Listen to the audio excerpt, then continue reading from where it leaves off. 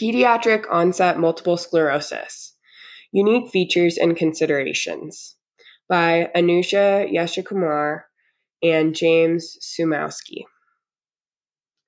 What is pediatric-onset multiple sclerosis? Pediatric-onset MS is defined as having an onset of symptoms prior to the age of 18 years.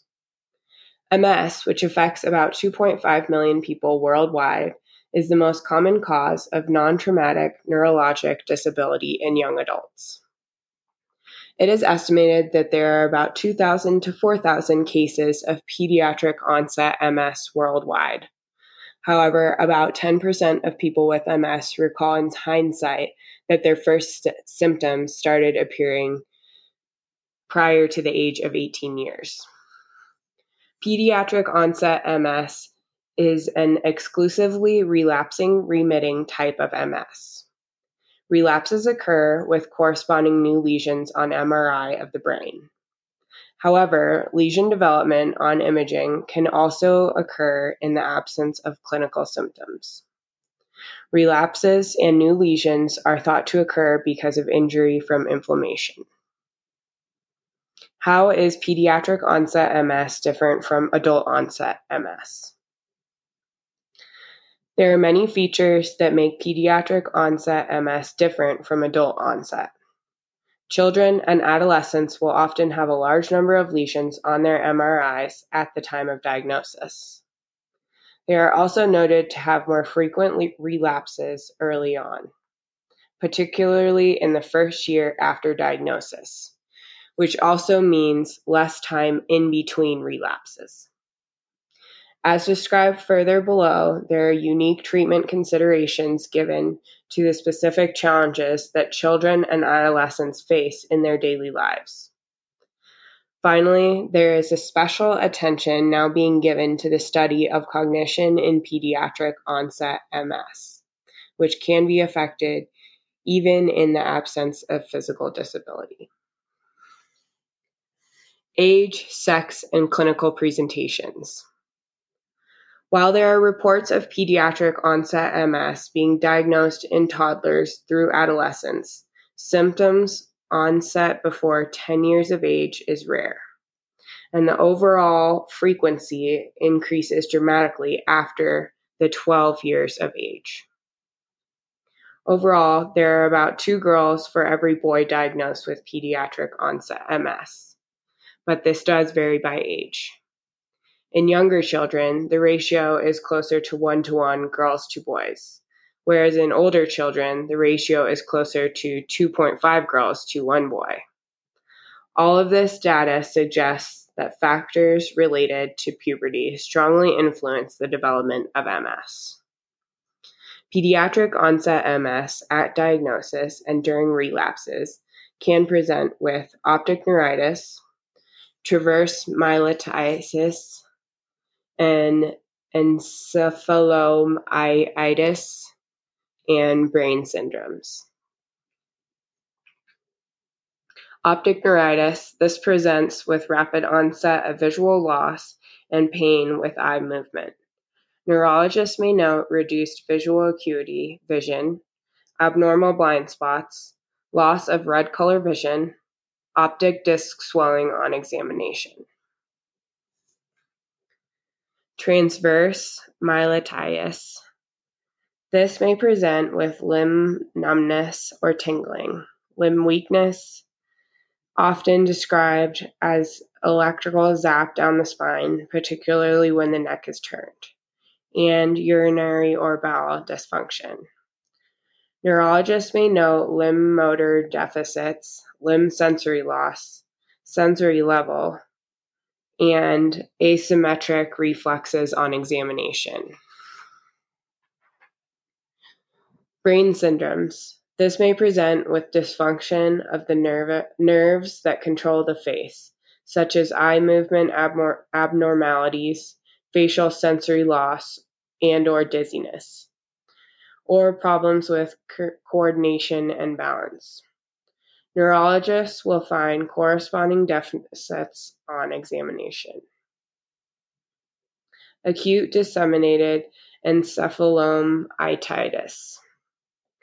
This may present with encephalopathy, a term for altered mental status and/or lethargy, seizures, and/or multiple focal neurologic deficits. Neurologists will find corresponding deficits on examination. Genetic and environmental risk factors.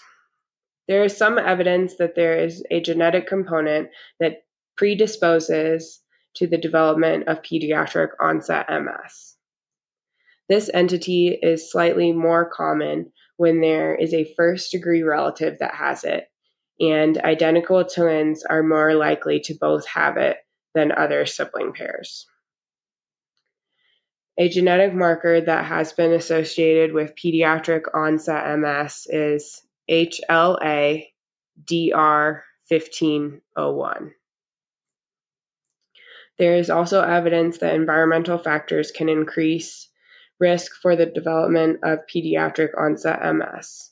Compared to other children and adolescents, those with pediatric onset MS generally have lower levels of vitamin D, higher rates of exposure to Epstein-Barr virus, the virus that causes infections of mononucleosis, formerly referred to as mono, higher rates of cigarette smoking and exposure to secondhand smoke, and higher rates of obesity.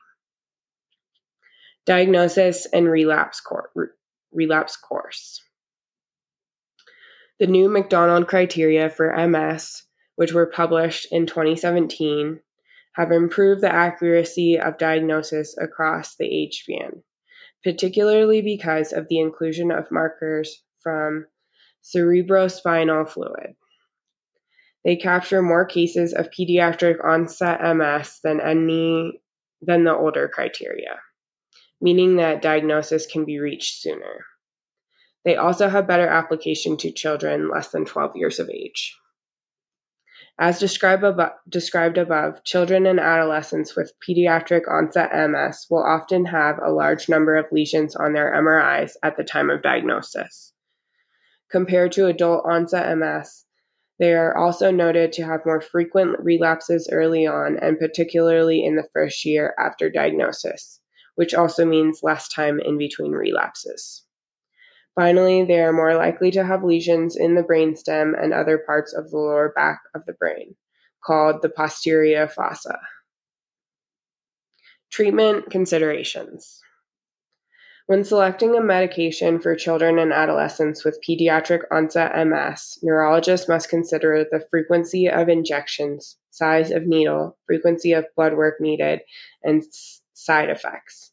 This is especially important given the many decades of which they may be on medication. A sense of immortality, need of autonomy, and need for peer acceptance are some of the unique challenges that children and adolescents face in their daily lives. While they may not be able to legally make their medical decisions, it is important to recognize and support their role in participating in decision-making to improve their medication and medical management compliance, as well as their well-being. Motor and cognitive outcomes. Even though children and adolescents with pediatric onset MS have a higher number of relapses, they develop motor disability more slowly than those with adult onset MS.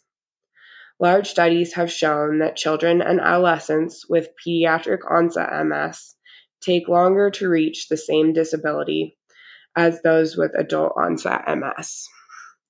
But due to their obvious younger age at symptom onset, they reach this disability about 10 years younger than those with adult onset MS. A similar phenomenon is seen with cognition. Problems with attention and learning difficulties are common in pediatric onset MS, which can make it difficult to perform in school and can negatively affect self-esteem. If not adequately addressed, these early cognitive difficulties can set a negative trajectory for higher education, employment, and quality of life. It is important to remember that many of these outcomes represent the average performance of children and adolescents with pediatric-onset MS. This means there are still many individuals who perform well above the average of the comparison group, either those with adult-onset MS or other children without MS. And perhaps even more children and adolescents with pediatric-onset MS could do so as well. Those with pediatric-onset MS, their caregivers and supporters, and their physicians need to take charge. There is increasing evidence that the prevention and treatment of obesity, sleep problems, mood, and psychological resilience, particularly in combination with medical management and personalized accommodations, resources at school, and employment, may improve outcomes of pediatric-onset MS. Thank you so much for listening to this library article. There is an associated webinar from August 2019. Please visit our webinar archives to watch the associated webinar.